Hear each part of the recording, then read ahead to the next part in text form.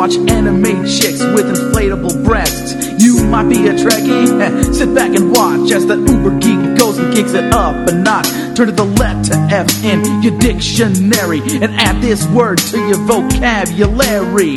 Take a look, cause I'm the real McCoy. Damn it, Jim, I'm not a doctor, I'm just the definition of a fanboy, baby. I'm in nerd overdrive, I will always survive. Fanboy, baby. Feel so alive watching Babylon 5. We're going to be a fanboy, baby. Making best friends with a robot bender. Fanboy, baby. I never give up and I never surrender.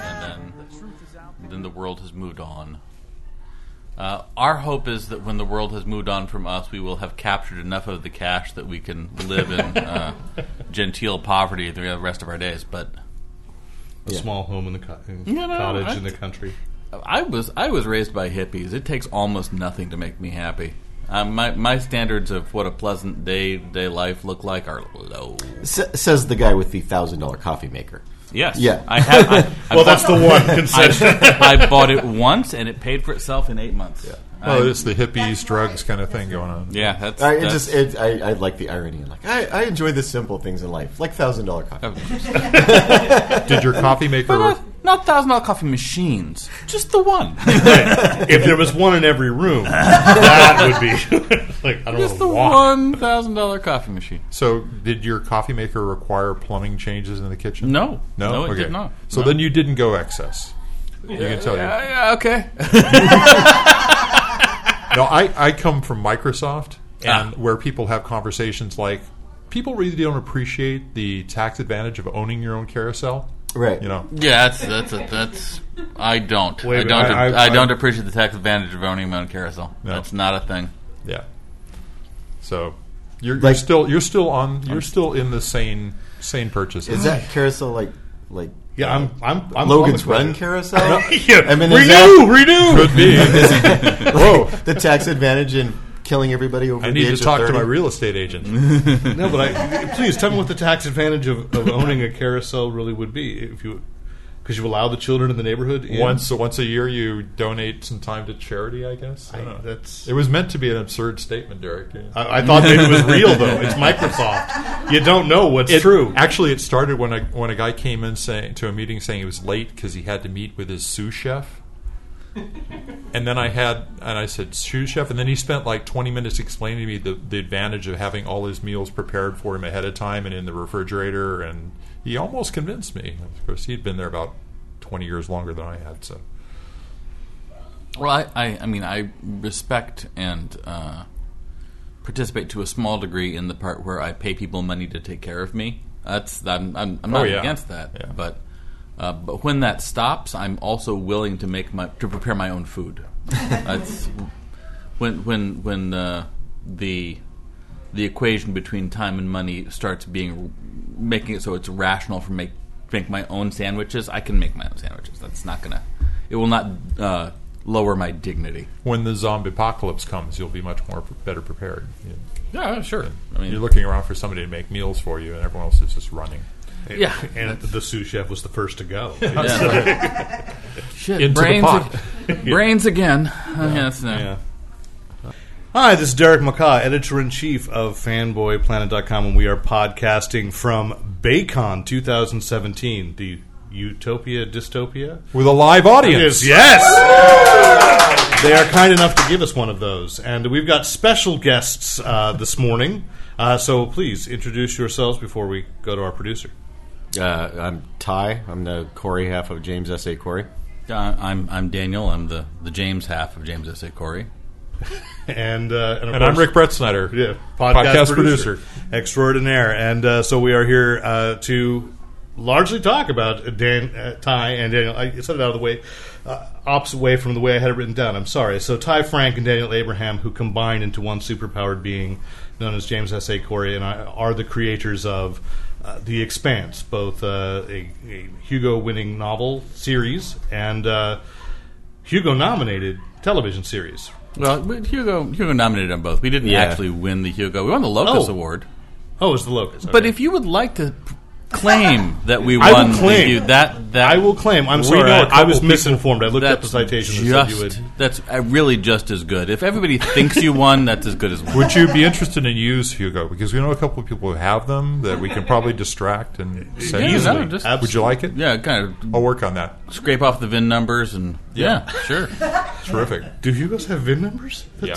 Oh wow. Okay. It makes sense. Well, we're going to lose 2 more of them this year. Yeah, so, no, we're looking forward to losing 2 more of this. Yeah. year. Okay. Well, how many have you lost? Because only one Hugo. So we've lost Several Locus Awards. two Locus and one, and we're up for it again this year. Yeah, so and we've lost 1 Hugo and are now nominated for 2 more. So Are you going to Helsinki? no. It's a little we're a little overscheduled right now between writing the books and making the TV show. So the lengthy flight out, we wouldn't be able to stay there long enough to more than hit the convention, lose our minds slowly, and then fly back for 20 hours, and it's just too punishing.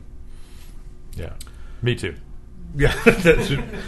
Plus, they didn't ask us, but we're not nominated at all. So we don't lose any because we haven't came had close. a nomination yet. Let's talk about it. For those who are listening at home. Everyone, I assume, in the room here is familiar with The Expanse, but those listening at home, it is that a novel series, and it just renewed for its 3rd season on the Sci-Fi Channel. Right, That is correct. Let's talk about the origins. You guys came together through actually. Is it gaming that brought The Expanse to life? Well, yes. Yeah, that would be accurate. Yeah, in several iterations. It initially started out as a pitch for.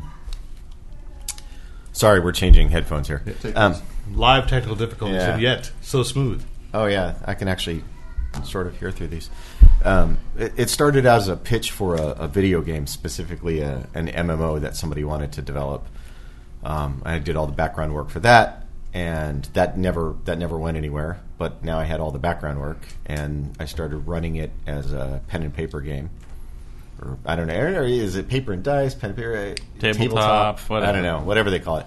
I'd start doing it as that, and then Daniel played in that game a little bit.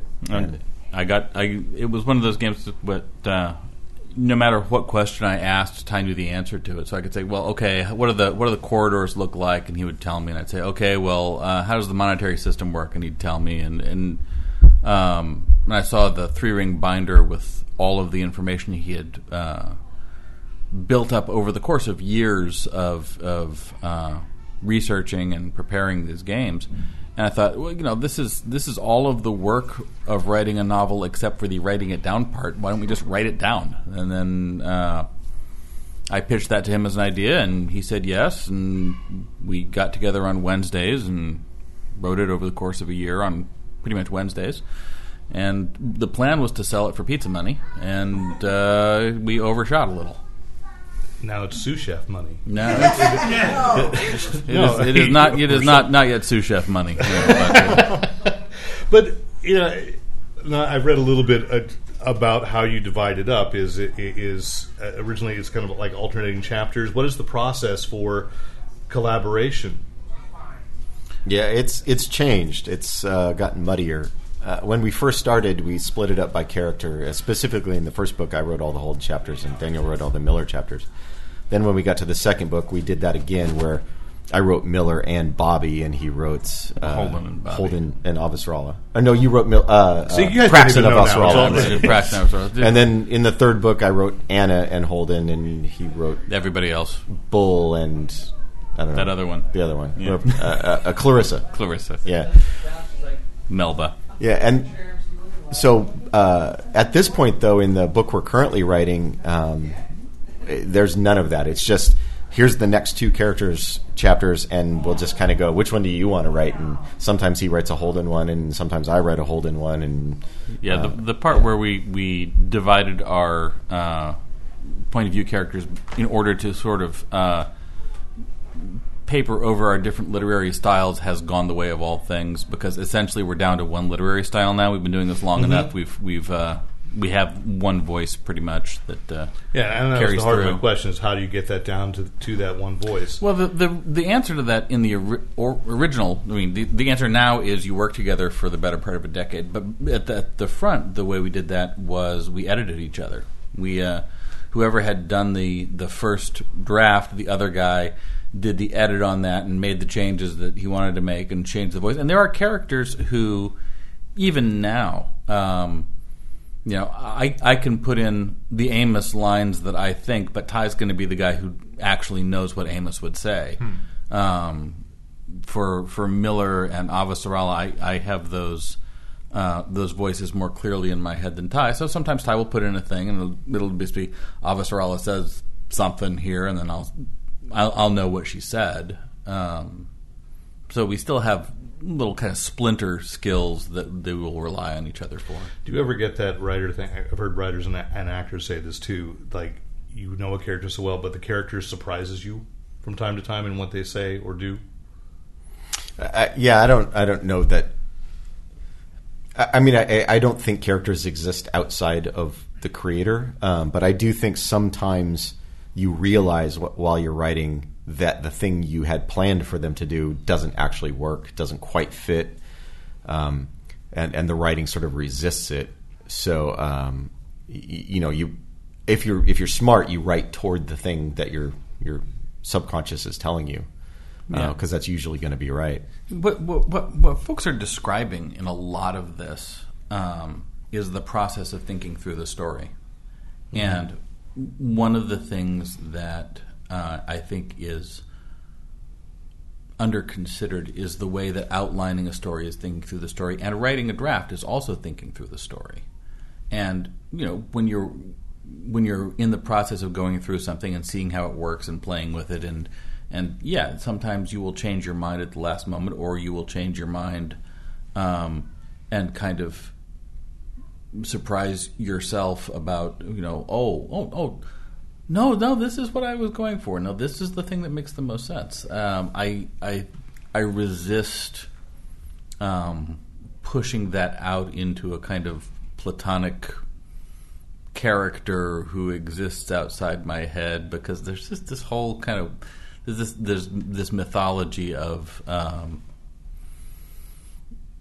thought forms outside our own minds that we call into existence that it doesn't. I don't think that's a particularly useful worldview, and so I push against it a little bit. But yes, absolutely, there are times when you're thinking through this that you realize what you had been thinking isn't the right one, and there's something else that works better. Yeah, I'm the same way. I'm very suspicious of mythologizing the creative process. I wait until my muse speaks to me, that sort of thing.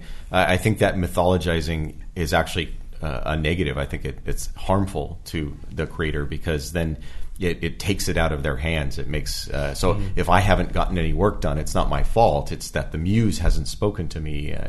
I'm a firm believer that you get through writer's block by sitting your ass in a chair and pounding on the keyboard until some words that you can use start coming out. You don't, or the words that you can't use come out, and at least you wrote something. Well, that's what I'm saying. You write a bunch of words you're not going to use, and eventually it starts turning into words you will use. But at least you're getting some work done. That sort of I can't write until the muse begins speaking to me. That sort of mythology of where creativity comes from. I think it's actually a negative for creators. Well, and there's also, and part of what that feeds into also is the idea that we have some really toxic ideas about creativity and suffering, and creativity and starving, and creativity and all of the things that a creative person is supposed to be in order to be creative, and so we wind up cultivating those things in our lives.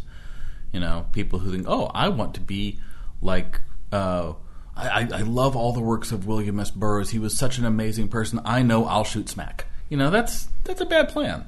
Yeah, and there's the whole wife shooting thing too. That's also a minus. Tend to be frowned upon. Also, try not to shoot your wife. That's he got away with it though. So you see, and that's why he's a bad model. Thank you. So our moral lesson for today. But no, the kind of idea of a tortured artist, and that all art comes out of suffering, and therefore we should embrace our suffering. And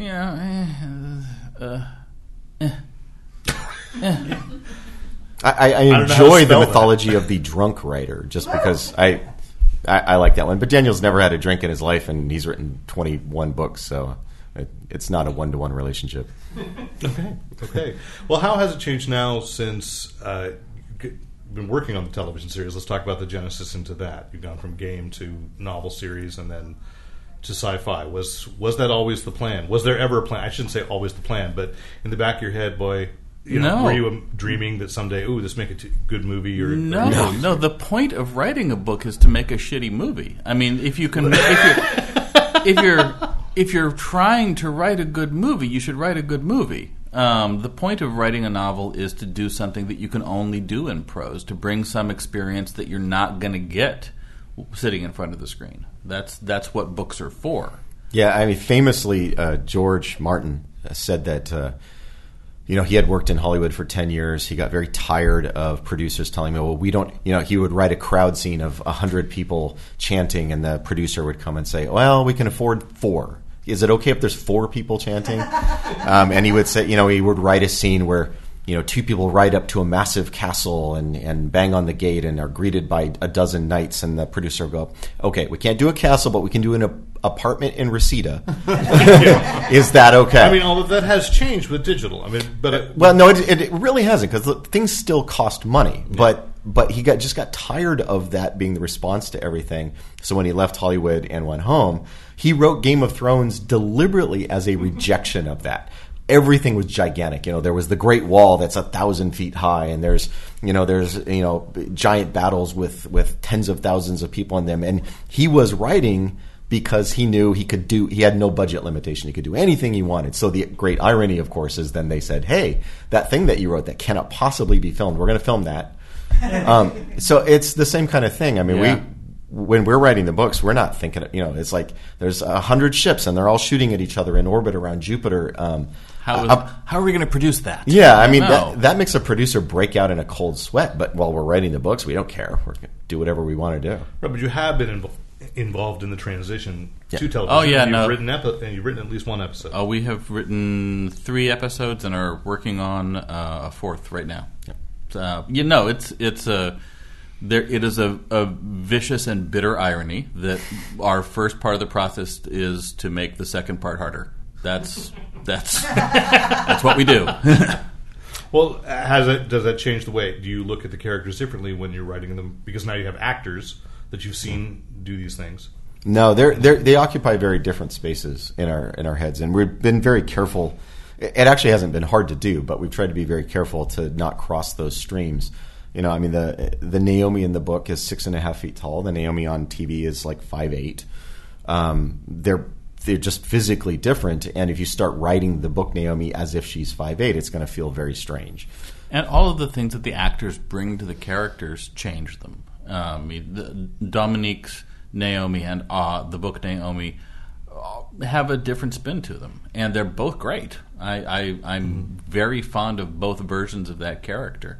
But they are not identical, and no, that's not actually peculiar to our project. If you look at my example on this one is always that that you have any number of Batmans. You've got Batman 66. You've got the Tim Burton Batman. You've got the Nolan Batman. You've got the one from Brave and the Bold. You've got the one from The Dark Knight Returns, and they're all Batman. We've got a couple of Naomis, we've got a couple of Holdens, we've got a couple of Avasarallas, and they are the same character, and they are different spins on it, and they exist together quite comfortably. Mm-hmm. And you bring that up with all the different versions of Batman, and you've done work for Dynamite. Could you envision an Expanse comic coming? Well, there's actually an Expanse comic right now that is being written by a couple of the folks who are in the writing room.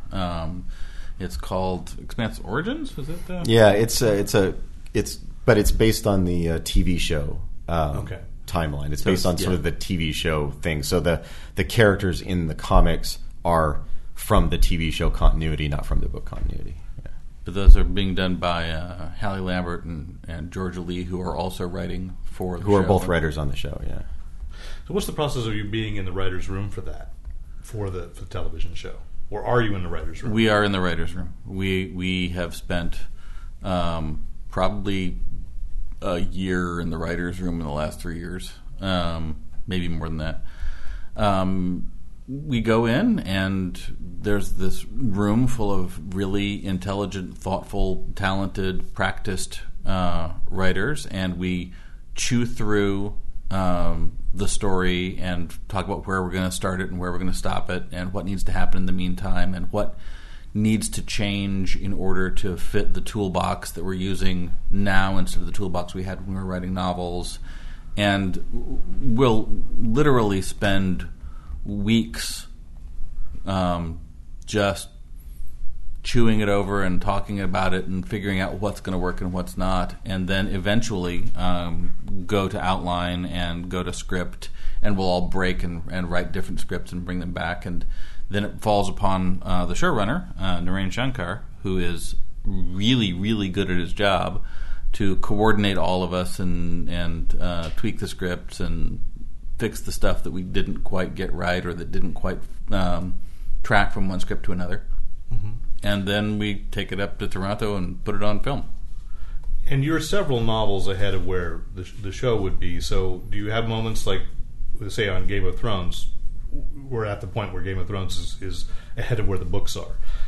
J.K. Rowling had that problem with Harry Potter, that there were things coming in and having to say, like, no, don't do that, because are there things where you have to stop, secrets or ideas that you want to explore that the series was about to go one way? We'll often have to say to Narain, they'll want to do something with a character, and we'll say, no, you can't do that, because it's going to step on something you're going to want to do later. Here's what it's going to break 3 books from now that is probably not something you want to break.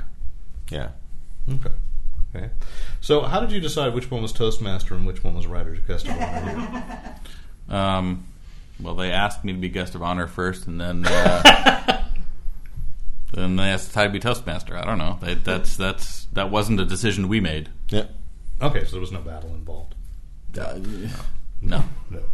All right. So one of the things you have famous. Let's talk about your work for Dynamite. You've adapted Game of Thrones. You've worked on Wild Cards as well. Did several stories for the Wild Cards universe and a standalone comic book project that wound up getting rescued by the fine folks at Dynamite after a different company, let us say, dropped the ball a bit. That was a... Yeah, those guys. Yeah, those guys. Those guys. No, I don't know them. Yes, several balls have been dropped, but Dynamite has picked that up. But Dynamite was great. I love Dynamite. They are a pleasure to work with. Would you be interested in creating your... I mean, Wild Cards is sort of, to an extent, doing your own concepts in comics. Are there any in your head? Oh yeah, no. I have the great huge graphic novel project that I would totally love to do just as soon as I have any spare time. But I don't have any spare time. A decade from now? Yeah. Okay. So just as soon as that happens, you betcha. What genre is that? It's a very good question. Okay. It's now I'm intrigued. Diesel punk? I don't know. Okay, cool. Yeah, it's 1920s ish alternate history. Little noir or more gangbusters. Okay, cool. But yeah, it would be a great thing to do later on when there's time to do it right. Yeah. Okay. Ty, how about you? Future thoughts, projects that you'd like to explore once there's time? No, I very much look forward to being retired. Well, what are your retirement plans? A ranch somewhere? I don't know, but that's the whole. For me, the entire goal of retirement is to not have a plan. I like it. You come together as James S.A. Corey and describe this as being like trying to be a tribute to those grouchy writers of the 70s. What do you do at conventions to live up to that persona? Unfortunately, we don't do anything. We need to work harder. Very bad at ideally, what we would do is sit in the back of the con bar, kind of away from people as much as possible, and complain about everything that's happened in publishing in the last 30 years while we get other people to buy our scotch. That's kind of the... But wait, didn't you say he's never had a scotch? Well, yeah, I'm saying we don't do a good job of it. Ideally, that would be what we were up to, but we're kind of crap at pulling it off in person. And it's hard to work up that anger at the new, younger writers when you are One of the new, younger writers. You got to have been in the business for 30 years before you can be very angry at all the new people who are showing up. All of those people who are coming and stealing those Hugos that I clearly deserved. I can't really go there. I can't work myself up to it. I just, other people can be angry about not having gotten the things that they so clearly deserved. I'm just happy with what I got. All right. Do you have Yeah, I've got a bunch. I thought you would. So, more fanish. If you were alive in your own world, in your own solar system, where do you think you'd end up being? Which of the, let's say, of the three areas that you potentially could live, where do you think you would end up? If I could pick, Yeah. I would probably wind up Mars. I would probably wind up On Mars? on Mars. I like Mars because I have all of my computer stuff is Apple, and Mars is really the Apple of the Expanse universe. The upstart. It's all integrated. It all works together gracefully. It's not, it is what it is. It's, a little fascist maybe, but it works. So That's a great ad for Apple. Yeah, a little fascist maybe, but it works. Well, Fascist. That's a great slug punchline for them. in the writers' room, they actually, we used that illustration that Earth was Windows, that Mars was Apple, and that the belt is Linux on some server in somebody's closet with wires poking out, and It's a homebrew version of Linux. Yeah, exactly. Without any GUI, just typing just lines command of code. line, all command line. So would you be out there in Linux land? Or Oh my God, no. Where would no, you be? I would really hope to be one of the very rich, privileged people on Earth who lives in a walled compound with servants. That would be amazing. And just sort of ignores the fact that my privilege is built on the back of thousands of poor, struggling belters. Yeah, and we left the fourth out. Was you wouldn't want to be on the Nauvoo? Oh my God, no. No, that's a terrible plan. Let's take ourselves and get on a generation ship and just hope that our grandfathers were good at engineering. Wow. and it's sort of built around the idea we're going to go here so that our children can populate this new world. And I don't actually have kids or want them, so they wouldn't want me on that ship to begin with. They're like, "What are you doing here?" It's like I'm just hanging out, I guess. You got hijacked so easy too. I'm like, yeah. No. So before you became S.A. Corey, before you started working with George and started writing your own novels, what was your fandom?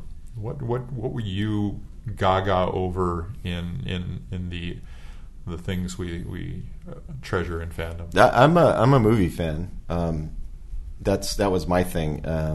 I love sci-fi movies. I love horror movies, and I love anything that is a mix of the two.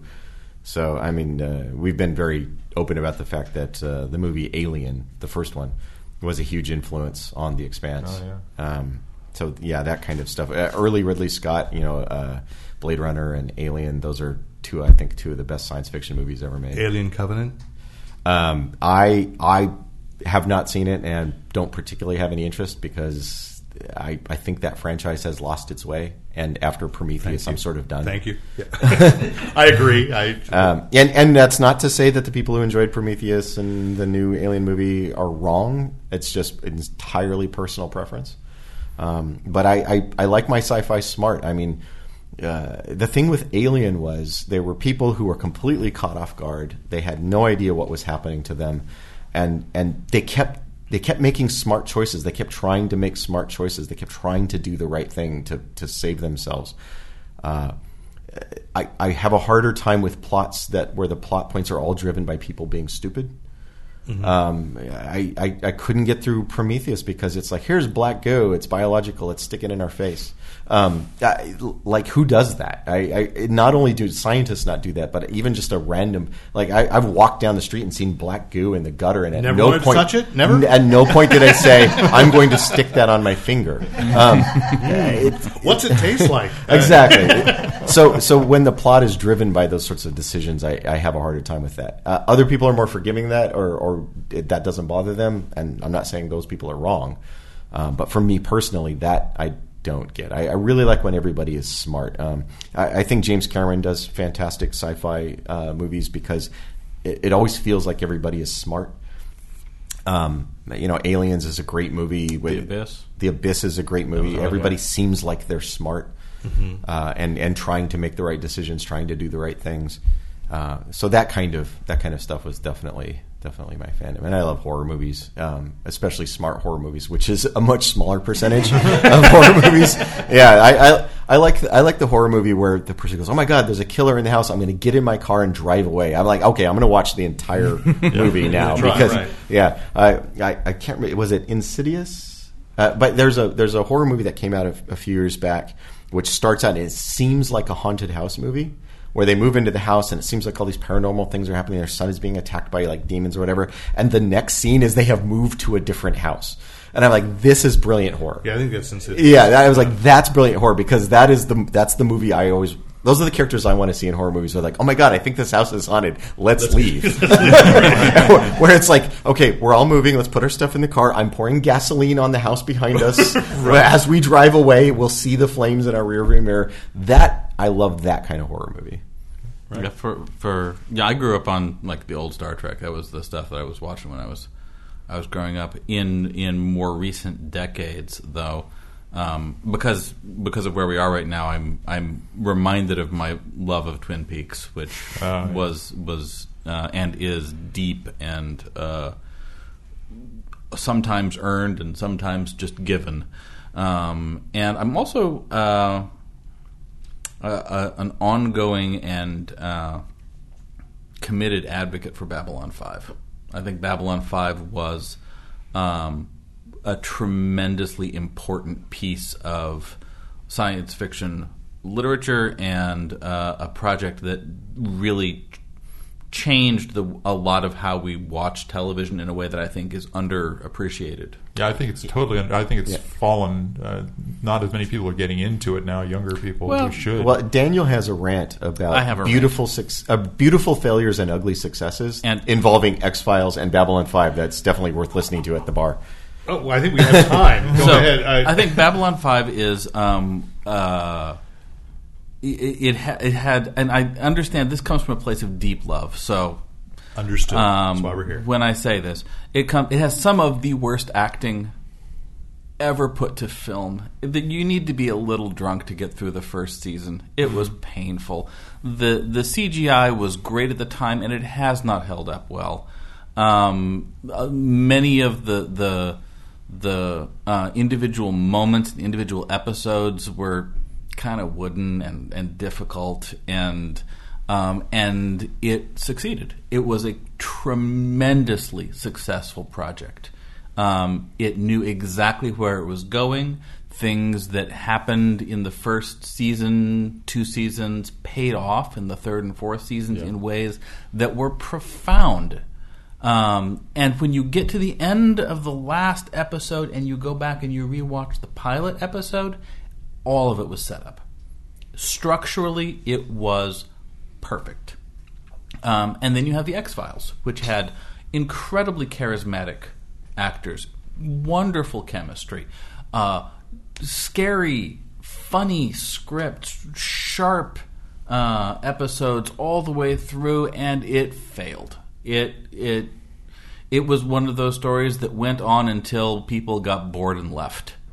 And even now, when we with the reboot, a lot of what I see when I go back to the X-Files is why I stopped watching the X-Files. Yeah. And it's about knowing what your story is going in. It's about committing to your story going in, and it's about laying in all of the structural elements you need so that when you get to that last moment and it ends, it's satisfying. And Babylon 5, for all of the kind of mid-course corrections that it had to make, told a story that it knew what the story was, and it nailed the ending. I actually had an argument with Tony Lee at Gallifrey 1 this year about that, because X-Files to me is the same thing. Charismatic, love everything about that concept, but he did not know. Well, as you were the one who actually revealed to me that the explanation for what's going on is a hidden track on the movie soundtrack. If you get the movie soundtrack, the last cut in it, it goes into the music, and then there's like a 15-minute exposition as to what's been going on through the whole series. But that was like 6 years in. Yeah. And you had to know crazy. that was there. And he was making it up as they go along. So the argument I got into Tony Lee was he disagrees and thinks that you don't have to know where you're going. That is an error. Thank you. That is a mistake. Tony, if you're listening. Well, and since we're here, I'm going to plug a couple of other things. Please. We were talking about other shows that were very good about knowing what their story were and did things that you could not have done without knowing that. If you haven't seen something called The Good Place, love it. It is a half-hour comedy, situation comedy with Ted Danson and Kristen Bell. Stop for a second. How many have watched The Good Place this year? Okay, just my son. Oh my gosh. Okay, all the rest of y'all, you're in part of today's lucky 10,000. This is a brilliant show. It has a premise that you will look at and think, well, this is going to be really funny for about 3 episodes, and then they'll be out of ideas. And that's exactly what I thought. And then you'll think, oh, okay, well, no, they're being smart. They're getting farther along with this, but there's no way. There is literally no emotionally satisfying ending to this story. They can't get to the end of the season and actually have this work. This isn't a story that you can do, and then they do.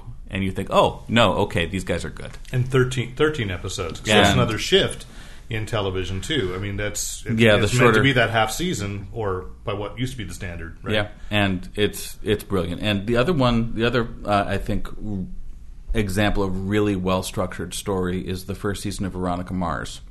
If you haven't seen that one, it's a murder mystery where you get to the end, and the killer is both Kristen Bell. It's possible Daniel just really likes Kristen Bell.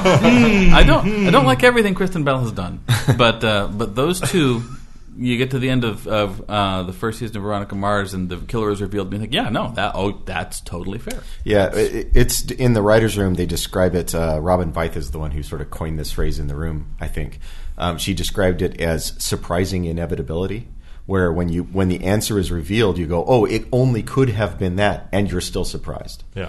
And if you can find a way to deliver that to an audience, it is about as satisfying as a story can be, is when you get that moment of, oh my God, of course, everything was saying it was that. Everything was leading up to that, and I still didn't see it until just now. But the penny didn't drop till exactly when it was supposed to. And because that moment then makes you mentally go back through everything you've seen before and revisit every moment and go, oh, but suddenly I understand why that guy did that thing, and I understand why that person had that reaction, and it just it's almost like a flower unfolding if you can deliver that moment. And not very many storytellers can pull it off. It's a difficult thing to do. I'm trying to think. The only thing I can come up with is Sixth Sense. Sixth Sense has that. Yeah. I mean, it's tricky to do, and it. Unfortunately for the director of The Sixth Sense, it became sort of a vice. He kept trying to do it, and when it doesn't work, it really doesn't work. So you can get trapped trying to make it happen or trying to force it. Yeah, I mean, well, you find some of that alters too. The Good Place is an interesting situation where, again, because it's 13 episodes, but you see, like on Netflix, shows that are developed completely in their bubble and dropped all at once. And have you found, like, say, in The Expanse, for television, are fans writing in and responding? Is Sci-Fi saying, could you alter this? Could you change this a little bit? Because there are actually different cuts for the broadcast and streaming. I mean, if you look at the streaming version of The Expanse, we close up all of the black spaces where the ads go and re-edit things a little bit to make it all kind of seamless. So that on that level, at least, that's already happened. Yeah, but I mean, the show isn't being broadcast while we're shooting it, so it's not like people could watch the first couple episodes and then go, "Oh, I'm angry about this, and you should change it." And then the network comes and says, "Oh, for the last 3 episodes, you need to change the thing." I mean, it's all been shot before. It may not have all been finalized by the time the first episode airs, as far as like color correction and that sort of thing. But it's all in the can, because we're only doing 13 episodes. I like the explanation you gave. I want to give you an opportunity to say again as to why you didn't end the first season where the first book ended. Well, am I saying that in public now? Okay. Sure, I can say it. Okay. For one thing, if we had tried to put the whole of the first book into season 1, it would have been rushed. It would have felt rushed. It needed to have enough room to do the story right, and I think that was absolutely the right thing to do. And also, perhaps coincidentally to that, it made it harder for us to be canceled because we weren't at a good ending point. I don't know if that actually had anything to do with their decision, but it made me happy. It was a great season ender, though. I mean, it was a great place to Still break was it. a good place. Yeah.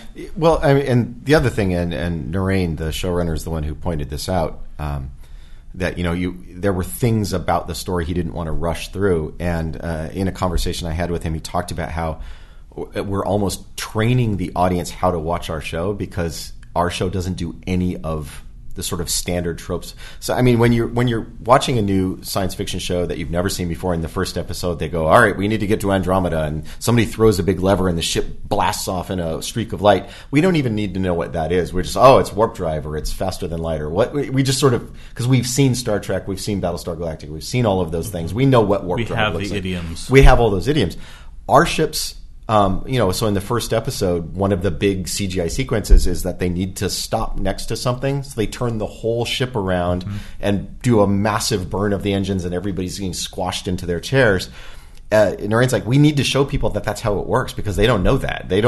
They're like, well, you just turn the ship left and you just drive over there, and then you let off the gas and it slows down. Right. Because that's sort of the training that everybody has in viewing sci-fi. And he said we need to take our time and let people sort of understand what our world works like, because they've never seen it before. And we still have people who don't understand. Even 2 seasons in, they have not quite grokked that the ships aren't boats; they're skyscrapers. Yeah. The fact that the decks are orthogonal to the direction of thrust is not something we're used to thinking about. Right. You haven't been trained that way, but any other science fiction on television. Almost everything else treats it like it's a submarine, and we're treating it like it's a spaceship. Yeah. And that's those things take time, and they take attention. And of course, in the books, you can just tell. You can just tell people. Like the whole thing about acceleration and the chairs that drug you so that you can withstand it, and you show that in the show, but it's not told so much. It's maybe it would be kind of weird to have someone say, "Well, as you know, Dave." Yeah. Well, and that would be the CW version. Yeah. Well, without spoilers, that was why. I think when you had. It's hard when you read a book and you'd never tried to say the names out loud, but right. Baja from New Earth. When he's up in the ship, you have an opportunity he doesn't know anything that's working, and so explain the railgun and stuff. If you can find elegant places to do that, it's fun to do. But I mean, that's the joke, the As You Know Bob story. I mean, I read the Asimov collection Before the Golden Age, which is the collection of stories that he edited that were all the stories he read as a kid. So we're talking stories from like 1915 and 1920, that were science fiction stories from that period. And there's an astonishing number of them, which the entire story is a scientist lecturing another scientist about things they would both already know. And it is absolutely the As You Know Bob story. As you know, Bob, cosmic rays cause mutation. And then a whole lengthy description of how that works. We've sort of gotten away from that. Sci-fi has gotten a little more sophisticated from those days. And now you need to find ways to show that without having two people stand and lecture each other in a room about it. It is definitely trickier. And part of what we're doing with the show is letting things letting things visually happen that sort of explain the universe. In the fourth episode of the first season, there's a battle between a big battleship and several smaller ships that are attacking it.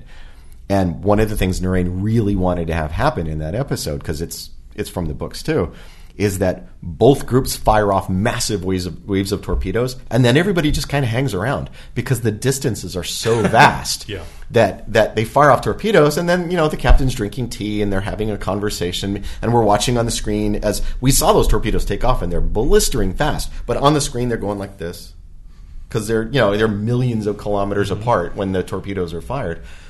He really wanted that, and the network's like, well, can't we just they fire the torpedoes? Can't the torpedoes just be hitting, because then it's just more exciting and more energetic? And he's like, no, we need people to understand that when the battle takes place, these ships are enormous distances from each other. Yeah, any of those torpedoes is traveling farther than any terrestrial thing has ever gone.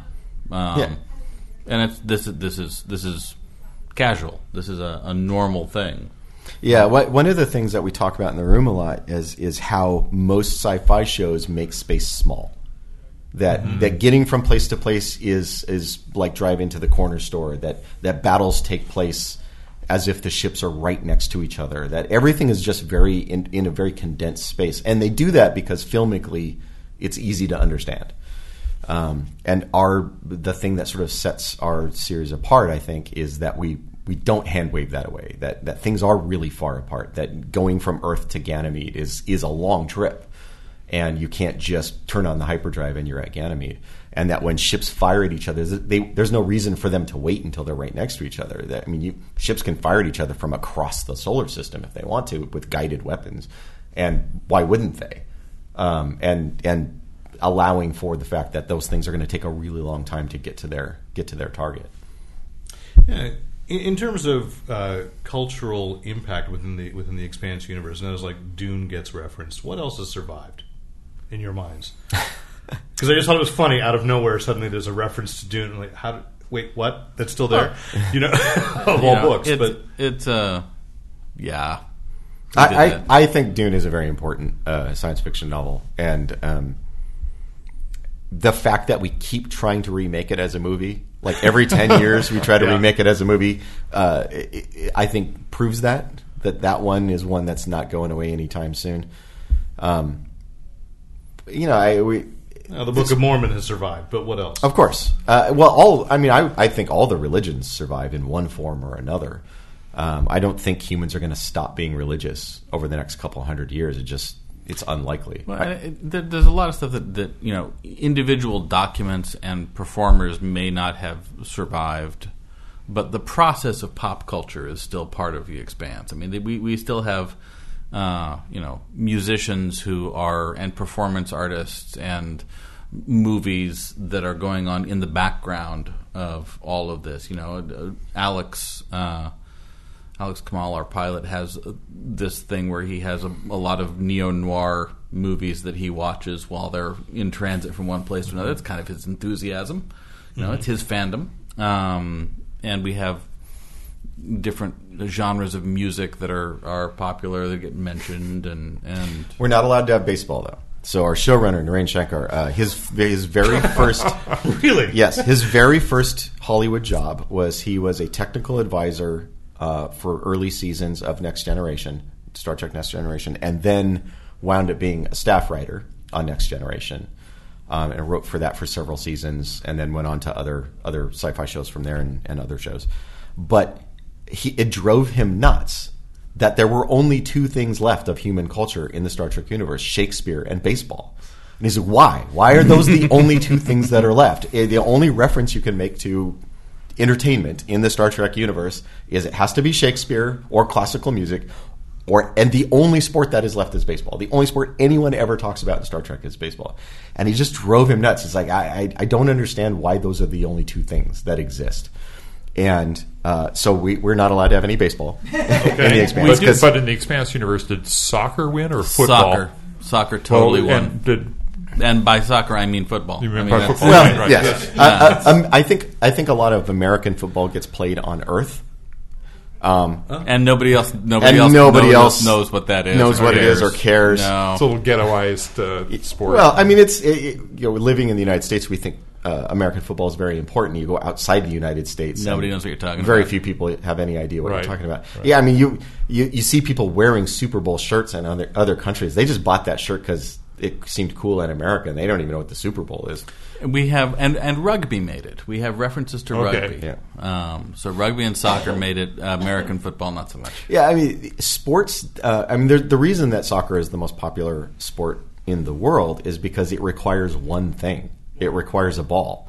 So no matter how impoverished your part of the world is and how little access you have to sporting equipment, somebody has a ball. Something to carry I mean, around. even like in some places, they just make a ball out of tying a bunch of rags together, Right. and that's enough to play soccer with.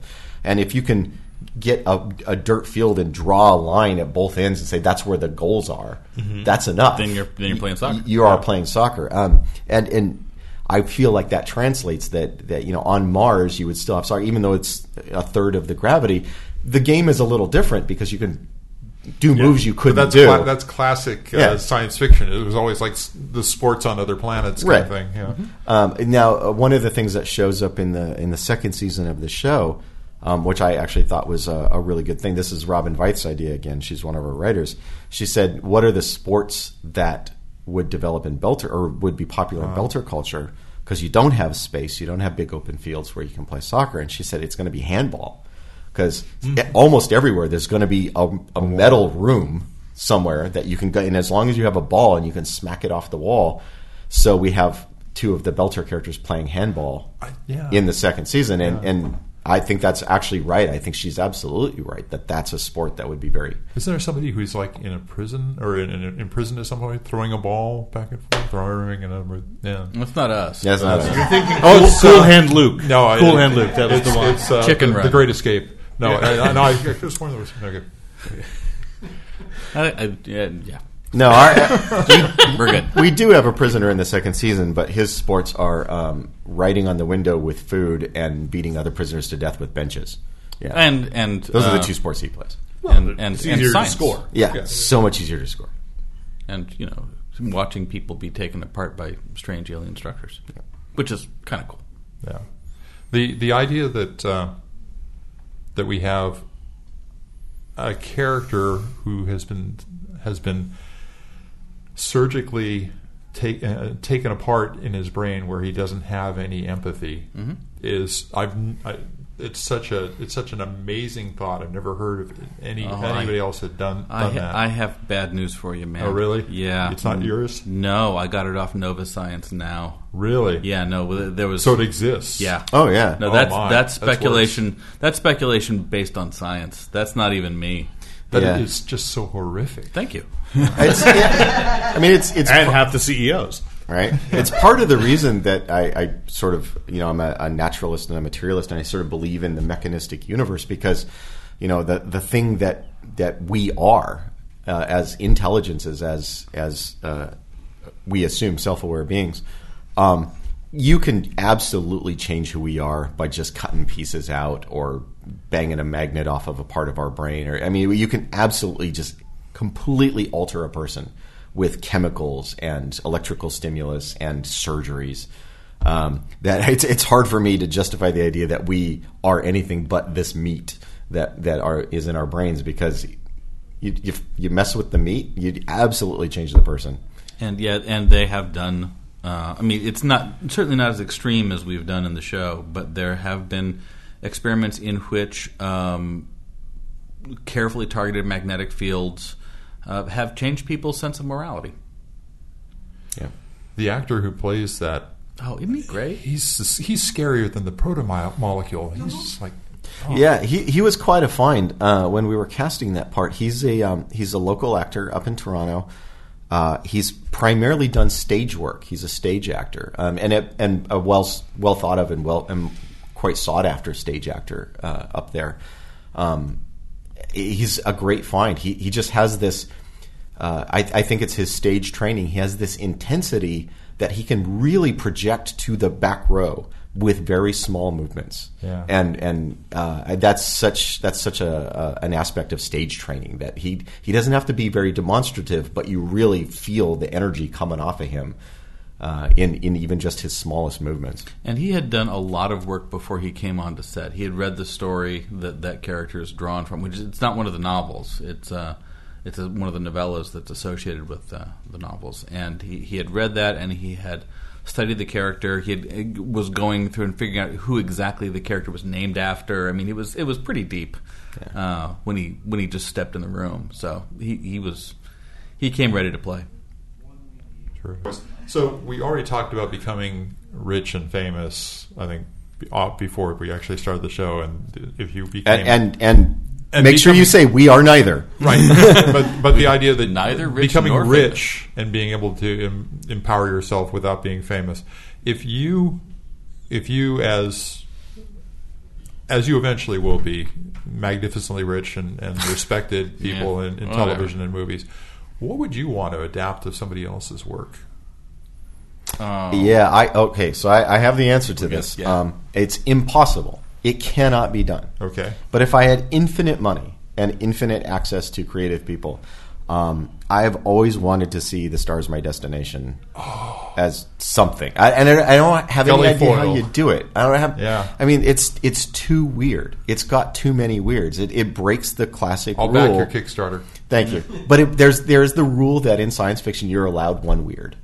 Yeah. And it totally breaks that rule.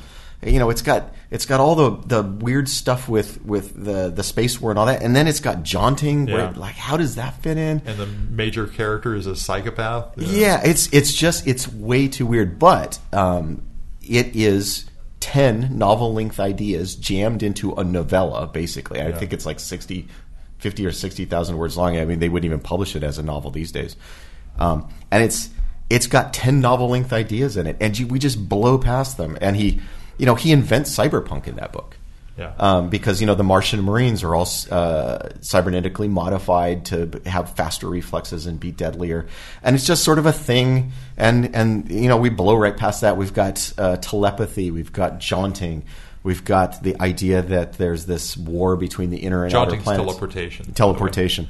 The war between the inner and outer planets. The idea that no one has ever jaunted through space, that's impossible, and then we discover that Gully has been capable of that all this time, and he didn't know.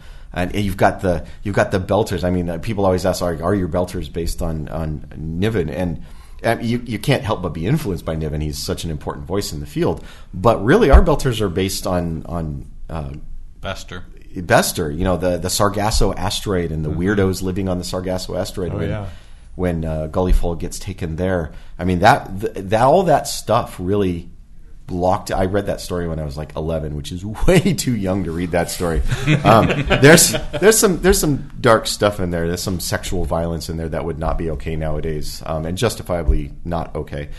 But all those sort of weird things locked into my brain at age 11. If there was a way to do it, I would love to do that.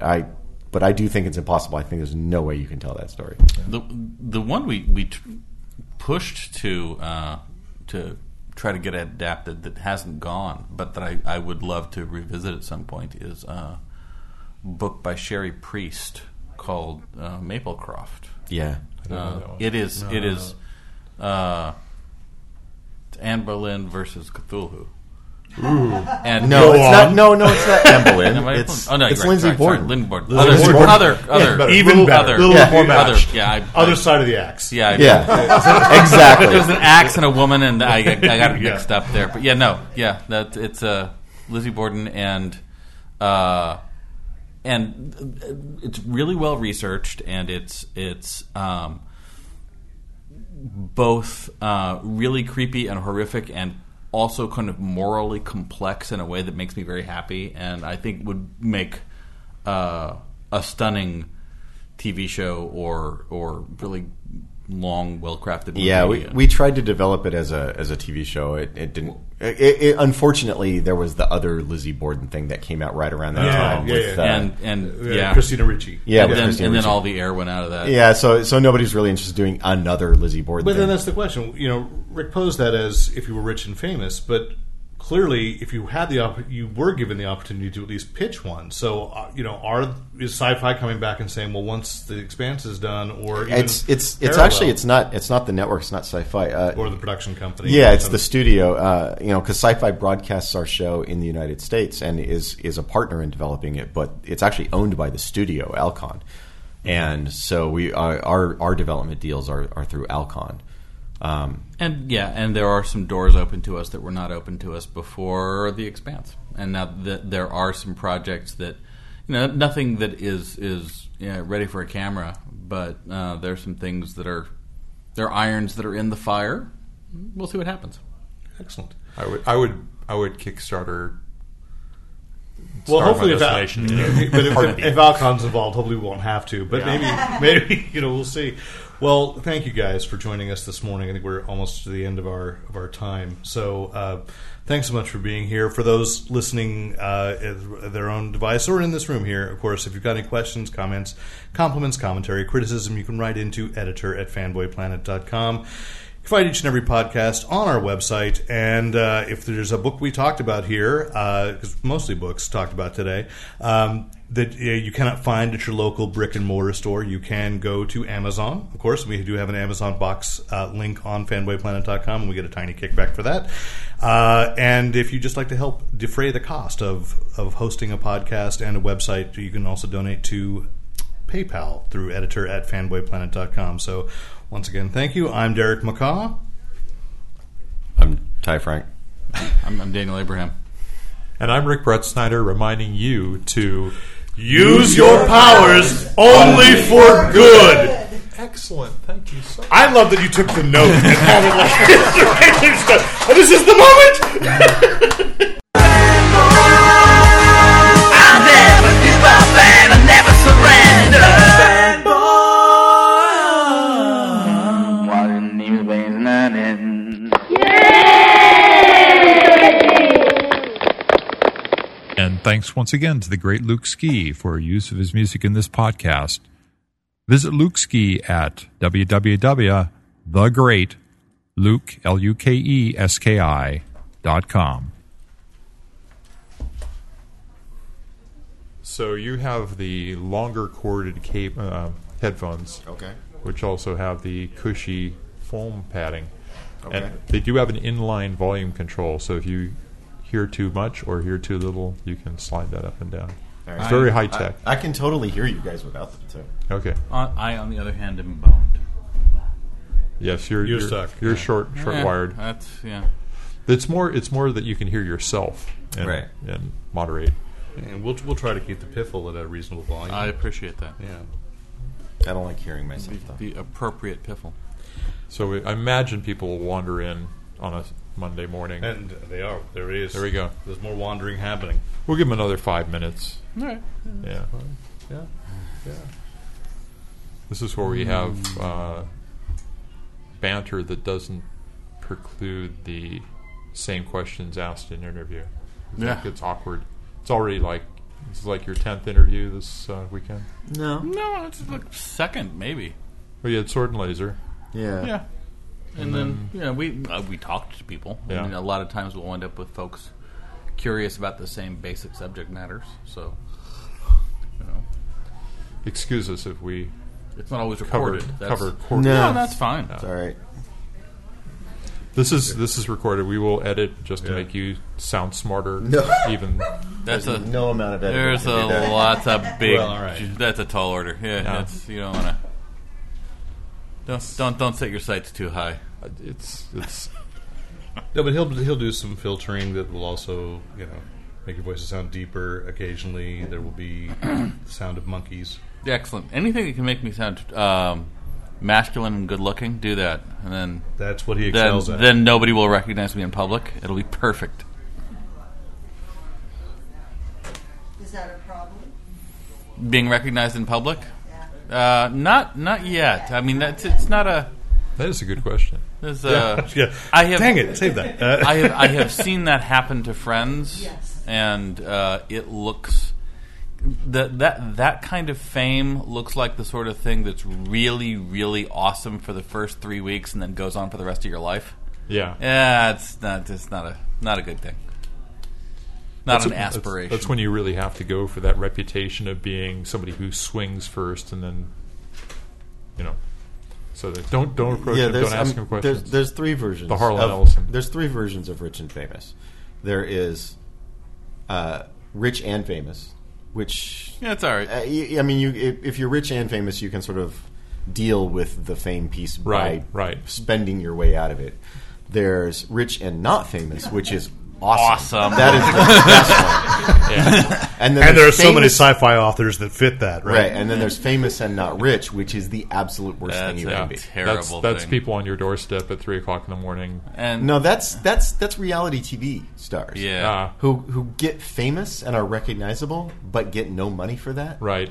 That's a terrible way to live, because you spend the rest of your life trying to turn that into money, and you just become sad. Well, I had a conversation with a producer once that tried to monetize that, like he wanted to do fiction projects with just reality stars. And he said, because we turn these people into stars, and then Hollywood turns their back on them. And I said, that's Hollywood. Yeah, that's pretty much that. Who isn't that? It's also because most of them aren't particularly talented. If they were, they would continue being used for things. Yeah. Sadly. No, once they have been monetized, they are done. Someone else has made the money, and then the world has moved on. Our hope is that when the world has moved on from us, we will have captured enough of the cash that we can live in genteel poverty the rest of our days. But a small home in the cottage in the country. I was raised by hippies. It takes almost nothing to make me happy. My standards of what a pleasant day life look like are low. Says the guy with the $1,000 coffee maker. Yes. Yeah.